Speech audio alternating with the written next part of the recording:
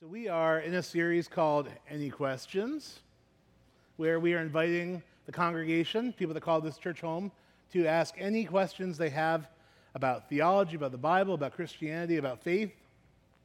So we've gotten a lot of those questions from you guys. They're coming in every week, and you're welcome to submit a question through our website form or drop one in the offering plate on your way out or at the Welcome Center. But we're trying to just answer questions that people have. Generally, we find that the questions that young people have in the youth group are the same questions the adults have because the adults didn't get their questions answered when they were teenagers. So we've all got similar questions about faith and different topics in the Bible. So normally we kind of go through passages verse by verse and that kind of thing. Some of these, by their very nature, are just topical topics because they're topics. They're topical, and you have to comb through Scripture to find what God's Word has to say about these things. First of all, I guess first things first. For those that don't know me, my name is Nathan Detweiler, and I'm a pastor here, one of the elders here as well. And I've been at this church for many years. Really enjoyed being part of this family. I love, especially this summer, hearing from all of you as you share about your bricks on the wall, about your households as we potluck together, which we're going to do after church today, having a potluck meal, and just get to know one another and pray for one another. It's been really fantastic. But today I've taken from my list of 20, 30 questions, 7 questions, which I think are all related. And I'm going to take time to talk about one aspect of this week, and then next week to go further into a topic. And so here are the questions. And these are not, I did not paraphrase these or change them in any way. This is driving me nuts. I've never been good at putting this microphone on. So these are the raw questions from the church, from you guys. Why are groups of people in the Bible often described by the number of men present? Example given, Matthew 14:21. That's the multiplying of the fish and the loaves. Good question. Why are lines of descendants often from fathers to sons, like in Genesis 10? Starting to get a theme here. What does it mean in Genesis 3:16 when God says that your husband will rule over you? I remember one of the pastors, one of the folks who preach here was sharing, and they said, there's so many great 3:16s in the Bible, and it's true, 1 Timothy 3:16, John 3:16. Then you have Genesis 3:16, where it's basically the consequence of sin entering the world that is being talked about there. So it's not such a happy one. Here's question number 4. Why can't women be elders or pastors in our church? Again, I didn't write these questions. They're given to me. Why can't women be elders or pastors in our church? Question number 5. Are women incapable of being elders or pastors in the eyes of God? Is everyone interested in this topic? Yeah, good. What are the biblical qualifications for eldership, to be an elder? And then finally, the question has some background. This is from last week. I know that there are people who believe that women should not teach in the church or even speak. They base this on 1 Corinthians 14:34-35. Can you share if you do not hold to this teaching? I was trying to think of how that's like a double negative. How do I answer that? Can you share if you do not hold to this teaching? So those are the 7 questions. Over the next 2 weeks, I want to answer these questions as thoroughly as I can. The first 3 questions are just general questions about the culture from which the Bible emerged, the cultures from which the Bible emerged. This is the Word of God, and much like Jesus is fully God and fully man, this is fully inspired by God, but also has a lot of human fingerprints on it. And the Bible is a product, it's a cultural product of the time it was written in some ways. There's things in the Bible that we don't understand because they're no longer culturally happening in our day. So the first 3 questions about why are groups of people often described by number of men present? Why are descendants often fathers to sons? What does it mean that God says your husband will rule over you in Genesis 3:16? These are very interesting questions, and they tell you something about the culture from which the Bible emerged. The last 4 questions are very relevant to us as a church, asking the important question of how we think about women in ministry at the church. at New Life Fellowship and in our denomination, the Christian Missionary Alliance that we're a part of. Really, really important questions and things that are not always talked about on the surface. So let's get into it. We're going to first address the first three questions, the cultural questions, and jump into the last four and see what we can learn there. So why are groups of people in the Bible often described by the number of men present, like in Matthew 14:21? And again, one chapter later in Matthew 15:38, the feeding of the 5,000, it's a second miraculous feeding passage. Why does it only talk about the men present? The quote is, in Matthew 14:21, the number of those who ate was about 5,000 men, besides women and children. Now, women and children sound like an afterthought to that passage, right? The parallel accounts in Mark, Luke, and John do not even go as far as to mention the women and children. They simply mention the number of men that were present. And because this is how it's written, the Bible is written, people draw conclusions that women and children are somehow, they don't count. You know, this is what the Bible says. It leaves them out in three Gospels and includes them as a addendum on the other one. It seems offensive. It sounds like maybe it's sexist towards women, demeaning towards children. You know, at the very least, the things we know of Christ and how he walked and moved, he accepted children when disciples were pushing them away, and he entertained conversations with women all across society, including letting Mary, the sister of Martha, sit in the position of a man, which is learning at the rabbi's feet, which is part of the reason Martha was not happy with Mary. She was supposed to be in the kitchen, but she was taking that traditional male thing, and Jesus was letting her do it. So it doesn't seem like a Jesus thing to us, but you know what? Ancient society was, I'm not saying this in a buzzword kind of way, the way they use it today about everything. It was thoroughly a patriarchal society. It was a tribal patriarchal society. And so society was tiered, not God's vision of society, but humans' vision of society. And the top rung of the social ladder would be men, then women, and then children. Children, and then slaves after children. That gives you an idea of how children were this is why Jesus accepting children and ministering to them and blessing them was so significant, because they were like on the low rung of the ladder. They were disposable. They were not treasured as I feel they generally are treasured in our culture today. I'm grateful for this, that we treasure children. But in that society, it was men, women, children, slaves, etc. And most of the writings of this time period, not just the Bible, have a strong male voice in them because they're mostly, with some exceptions, written by men. So this whole thing about Matthew kind of on the sly saying besides women and children, you have to understand this was not to denigrate or to despise or look down on women and children. This is kind of like a progressive move on Matthew's part. Like, usually women are not mentioned. And he's saying, well, actually, it wasn't just men, it was men and children. And of course, Matthew wanted to give Jesus the most glory possible. And there's much more glory in feeding 20,000 than feeding 5,000, wouldn't you say? I mean, there could have been anywhere between 15 and 20,000, maybe more, depending on how many kids these families had that were fed in Matthew 14 and Matthew 15. And I think Matthew just wanted to give this great big glory to Jesus. And also, you know, in some ways, just kind of fly in the face of just the way these things are usually done. And so women and children count. We see it in Jesus' life. We see it even in the way Matthew writes his gospel. In a very patriarchal society, the word of God, God's word to us is, these people matter to me. These people are significant. They're very important. The fact that the Bible came out of this largely patriarchal society or male-centered society is also the reason that genealogies often speak of lines of descendants from fathers to sons, as in the question that was asked. You know, it's a cultural underpinning of the scripture. And women are, from genealogies, in ancient genealogies, usually conspicuously missing completely, except for in Matthew, when there's 5 women mentioned in Jesus Christ's genealogy. So our best Jewish man, 5 women mentioned. This flies in the face of the cultural convention which is that women and children and slaves are worth less and men are worth more, so we don't need to mention them.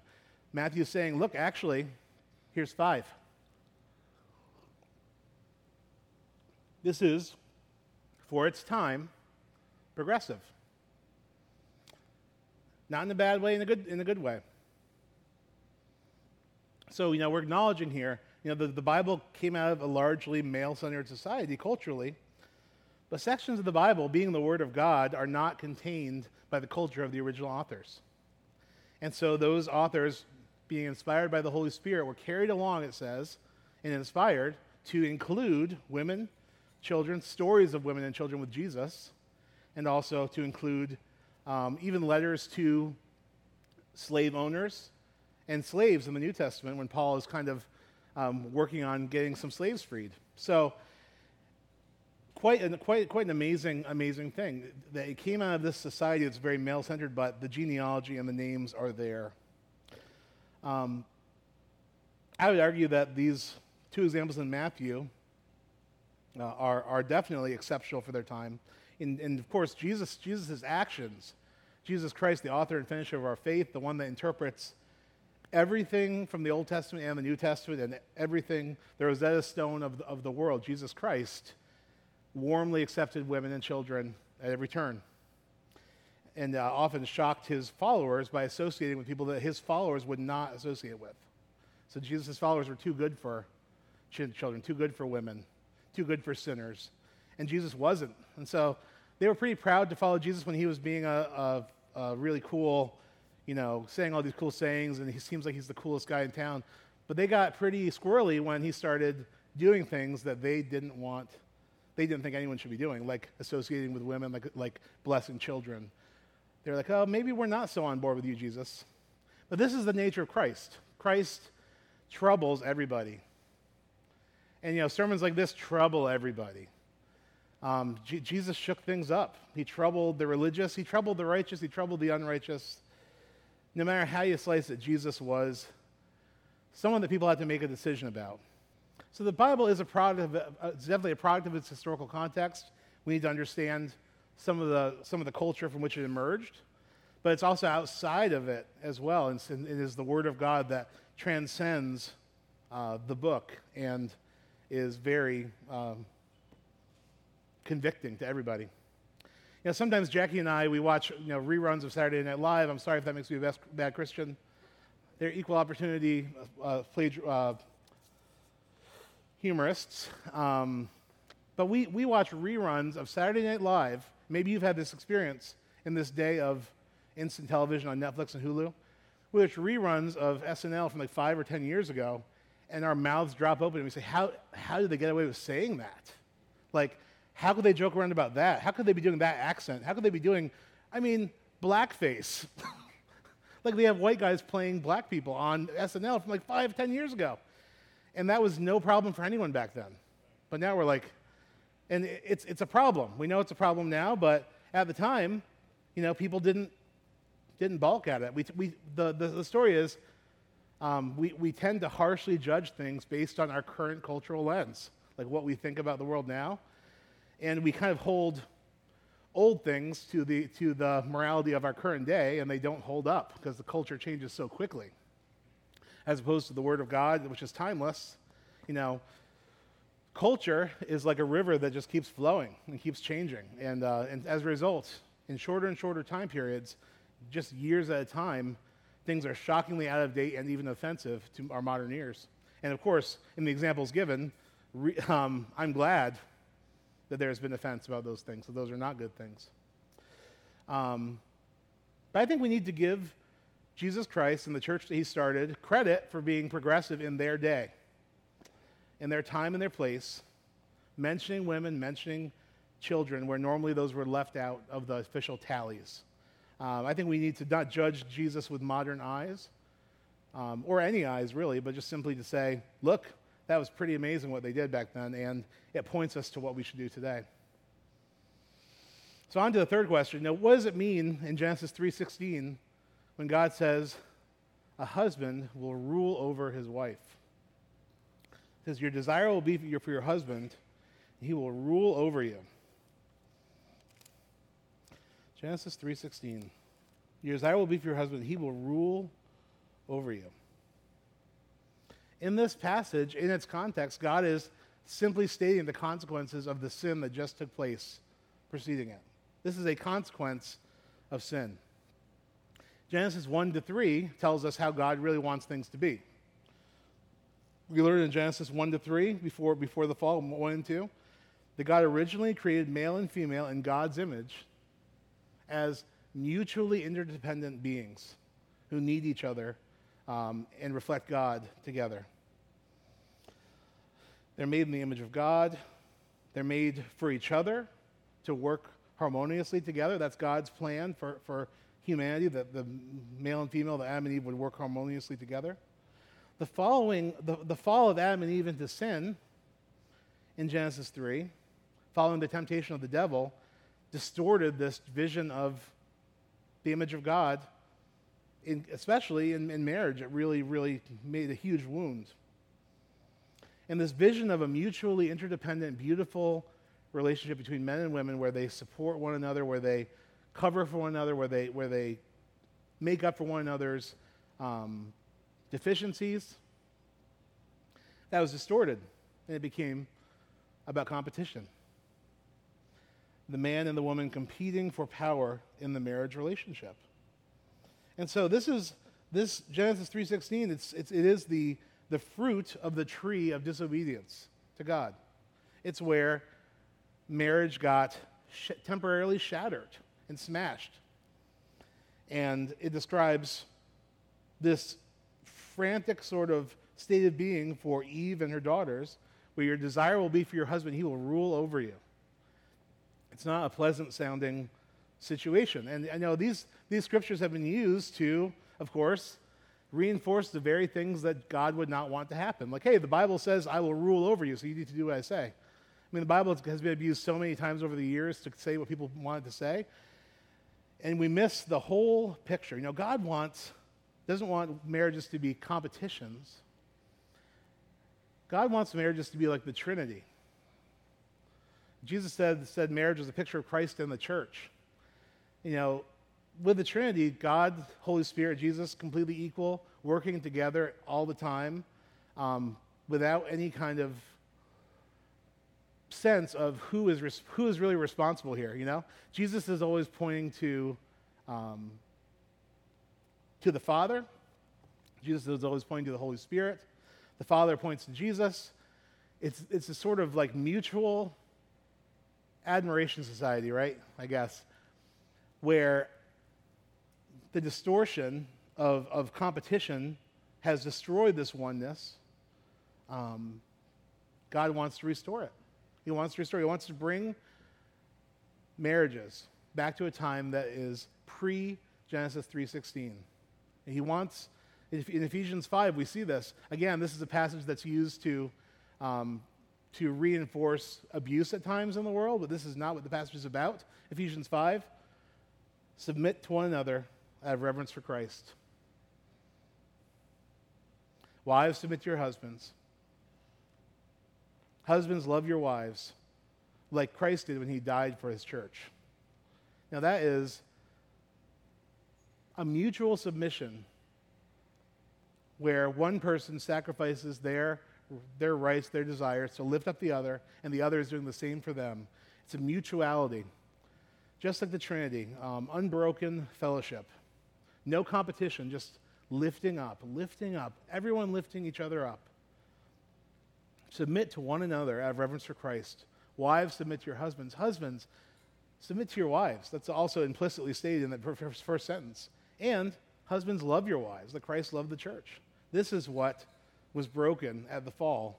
And this is what Jesus, as we are now new creations in Christ, is saying, we're going to go back to that. We're going to go back to that mutuality.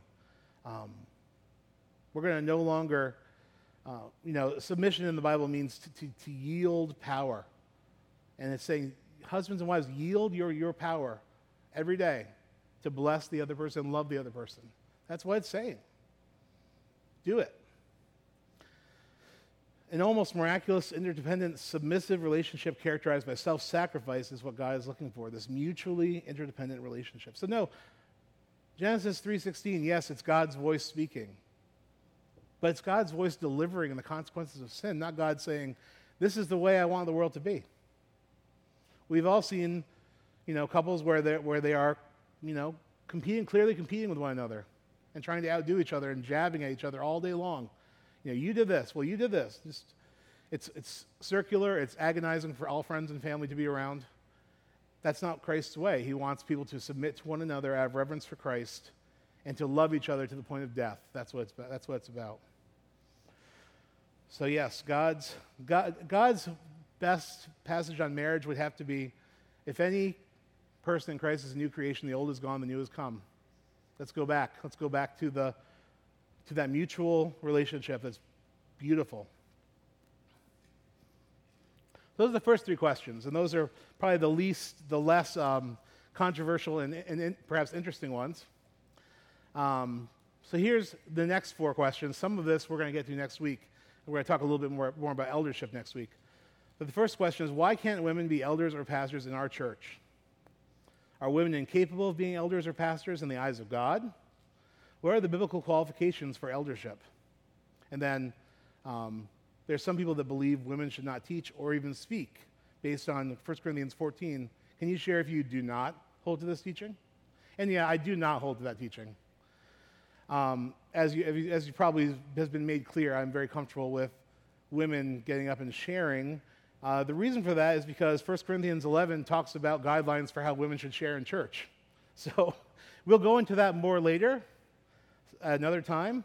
But 1 Corinthians 14 is clearly a contextual piece that would contradict earlier parts of the letter if it were read the way that it's read by some people. Women are certainly should speak in church. So these are the big four questions. So the first thought I have when I read these questions is, I'm about to mansplain a sermon to some people. Here I go, the white guy mansplaining to the church.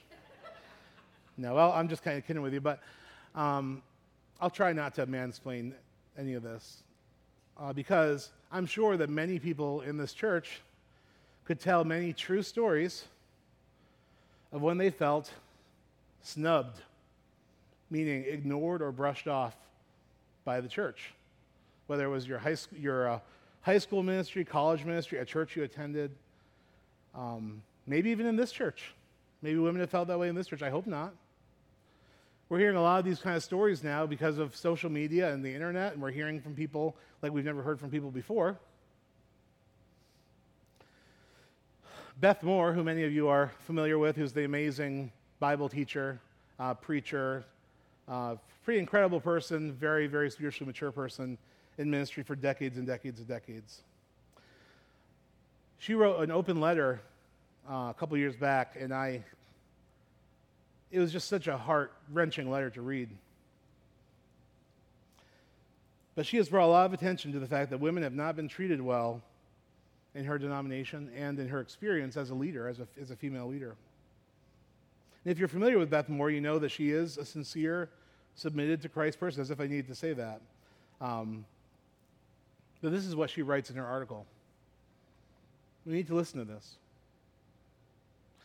As a woman leader in the conservative evangelical world, I learned early to show constant, pronounced deference, not just proper respect, which I was glad to show, to male leaders, and when placed in situations to serve alongside them, to do so apologetically. I issued disclaimers ad nauseum. I wore flats instead of heels when I knew I'd be serving alongside a man of shorter stature, so I wouldn't be taller than he. I've ridden elevators in hotels packed with fellow leaders who were serving at the same event and not being spoken to, and even more awkwardly, in the same vehicles where I was never acknowledged. I've been in team meetings where I was either ignored or made fun of, the latter of which I was expected to understand was all in good fun. I am a laugher. I can take jokes and make jokes. I know good fun when I'm having it, and I also know when I'm being dismissed and ridiculed. I was the elephant in the room with a skirt on. I've been talked down to by male seminary students and held my tongue when I wanted to say, "Brother, I was getting up before dawn to pray and pore over the scriptures before you were born," when you were still in your pull-ups. She's great. Some will inevitably argue that the disrespect was not over gender, but over my lack of formal education. But that, too, largely goes back to issues of gender. Where was a woman in my generation and denomination to get seminary training to actually teach the Scriptures? One of my mentors, Amy Davis from Nyack College, she was my first mentor in college. I was a student chaplain. It was a Christian school for my last 2 years.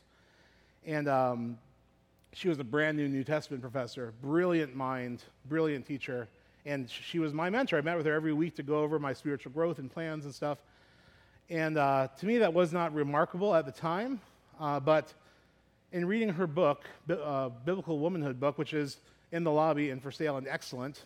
Also, I read it because even though I'm a man, I got a lot from it. Come on now. Reading that book, I realized she wrote about the experience of coming to Nyack College, our flagship school, as the first female Bible professor, and just what that was like. Think about that. This institution had been around forever, and this is their first one. To me, it was not remarkable as a late teen or 20 years old or whatever I was. But for her, it was a huge step, and now there's a lot more faculty that are female there. But this is recent history, you know what I mean? And I probably got, more from her than almost anyone I've ever worked with in that regard. Except for maybe Frank Chan, who's the other guy at the college. It's amazing. I know a man who told me years ago something that really stuck with me. He said, not at his church, but he said when he attended a church that had a female preacher, it made him sick. Really? It's a visceral response. It was just deeply woven into his fabric, and that's just how he felt. So this is the situation that we find ourselves in my opinion. We want to teach what the Bible has to say about this and that thing, but there's a whole context that we're living in that's very painful and very messed up and regressive. So maybe the only thing I should say is that I'm really sorry all this stuff happened and continues to happen, and finish the sermon, but that's not what I'm going to do. That would be the easy thing to do. I just think we have a lot that we need to take into account when we talk about these issues. That being said, I will show my cards to let you know that in our denomination, women are not currently allowed to be elders in the church, in the Northeast, in the United States Alliance. But the denomination is having big conversations about these topics right now and moving along. Women are being, they're talking about ordaining women, calling women as pastors. But the big concern in our denomination is that if we call someone a pastor, that it's going to be assumed that they're an elder. And our denomination believes and has scriptural reasons for why they're not comfortable with that one thing, females being elders. But this is in motion. Why is our denomination working on this? Why are they trying to lift up female leaders? Well, because they're more than 50% of the church, and we're losing, for one thing. So we need all hands on deck. But number two, our denomination with John Stumbo at the helm and people like David Lynn are trying to repent of an unspoken limiting of women in ministry that is not biblical, while at the same time admitting that they believe that male eldership is the teaching that the Bible teaches. So they're trying to do these two things at once. Keep male eldership, which they're convicted is taught in the Scripture, while at the same time making up for these unspoken rules that have come about. In our denominational leadership, I see humble desire to repent of sin among our leadership, acknowledging the sins of sexism and desiring to change things to make them more biblical by not limiting women from roles that they should be able to fill, anything besides being an elder. Because what has come out of some of these discussions is that aside from eldership, women are permitted to do just about anything in ministry. Women are gifted as pastors, even if they're not called that. The women are gifted as preachers and teachers. Women are gifted as top-level leaders in churches. Before we were a denomination, A.B. Simpson was planting churches all over the Northeast. You'll see one in every small town in the Northeast.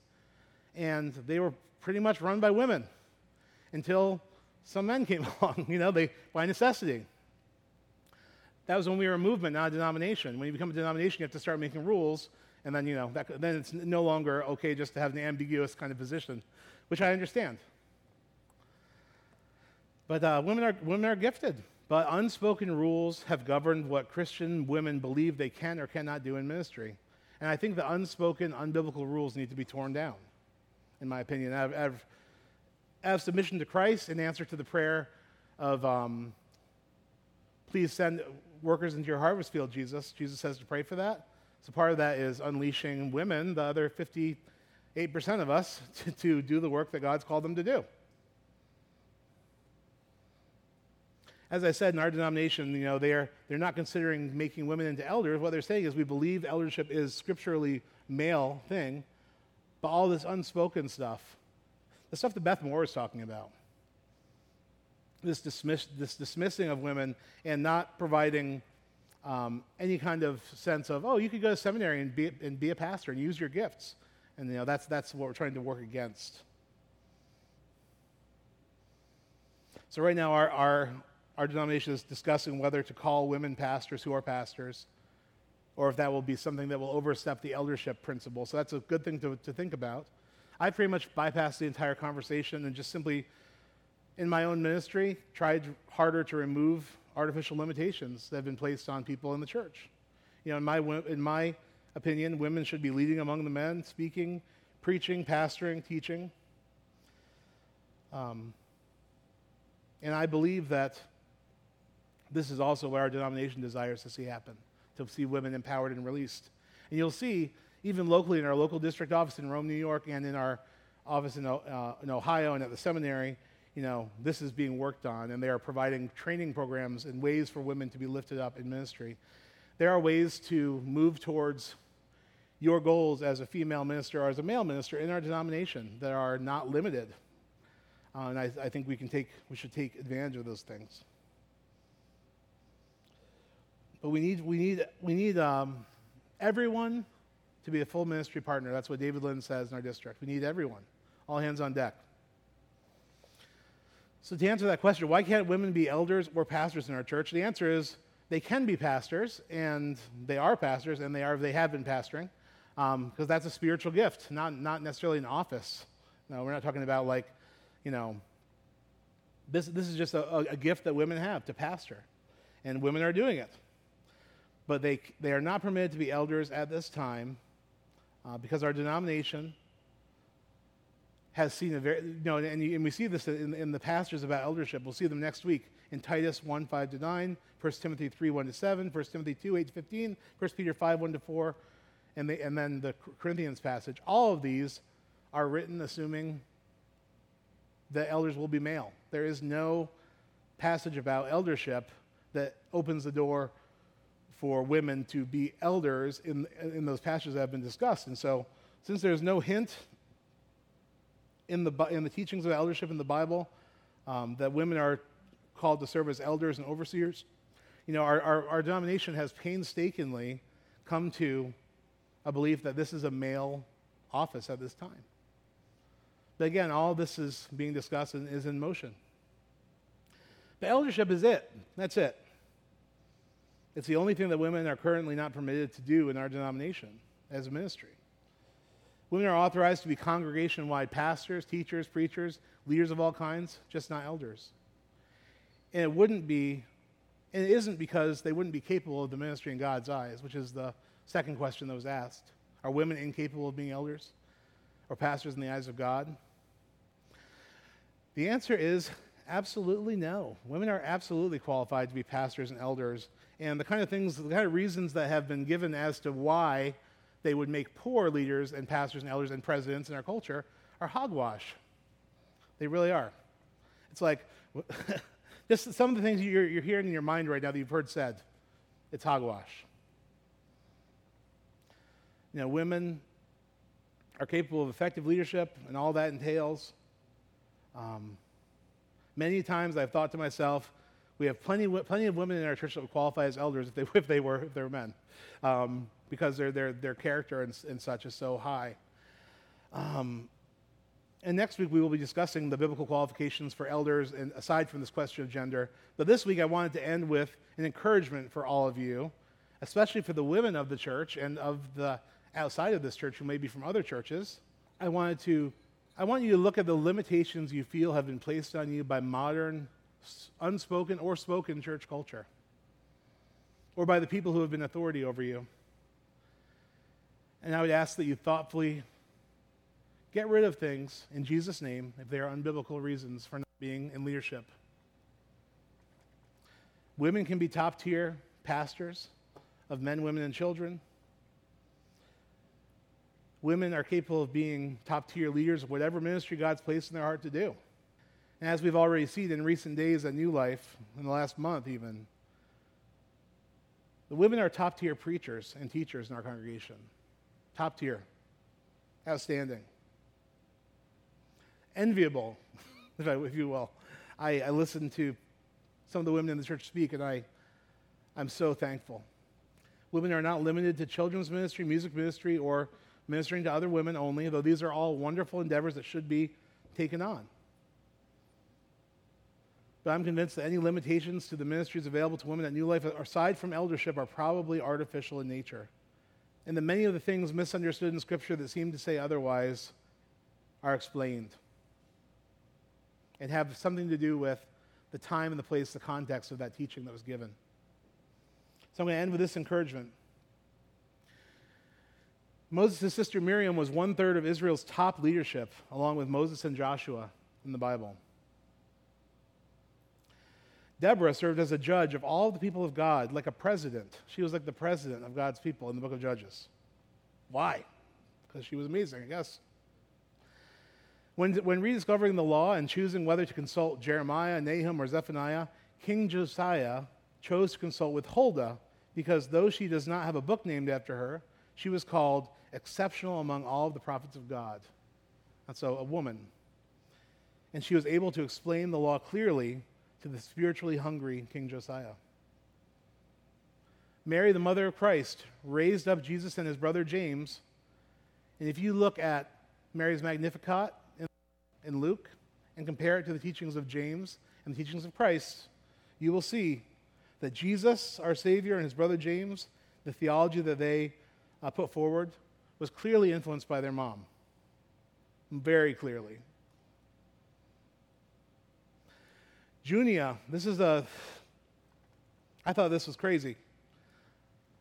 I read a book, and there's a woman's name who's identified as an apostle, and they changed her name to a male-sounding name because they thought it was an error, but it turns out in the latest scholarship, they changed it back to the woman's name because that's just what it says. Junia was called by Paul in Romans 16:7 an apostle above other apostles. There is no male form of the name Junia known in antiquity. It doesn't exist. So that's just ridiculous. Priscilla, along with her husband Aquila, taught Apollos the full truth of the gospel when he didn't have it.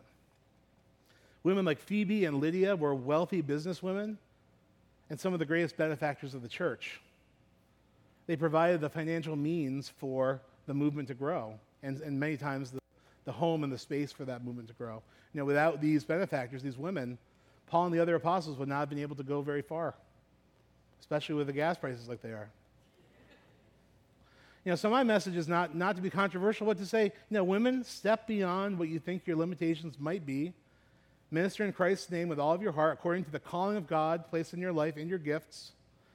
I am convinced that we can be faithful to the teachings of the Bible without losing 50+% of our ministers and leaders in the church.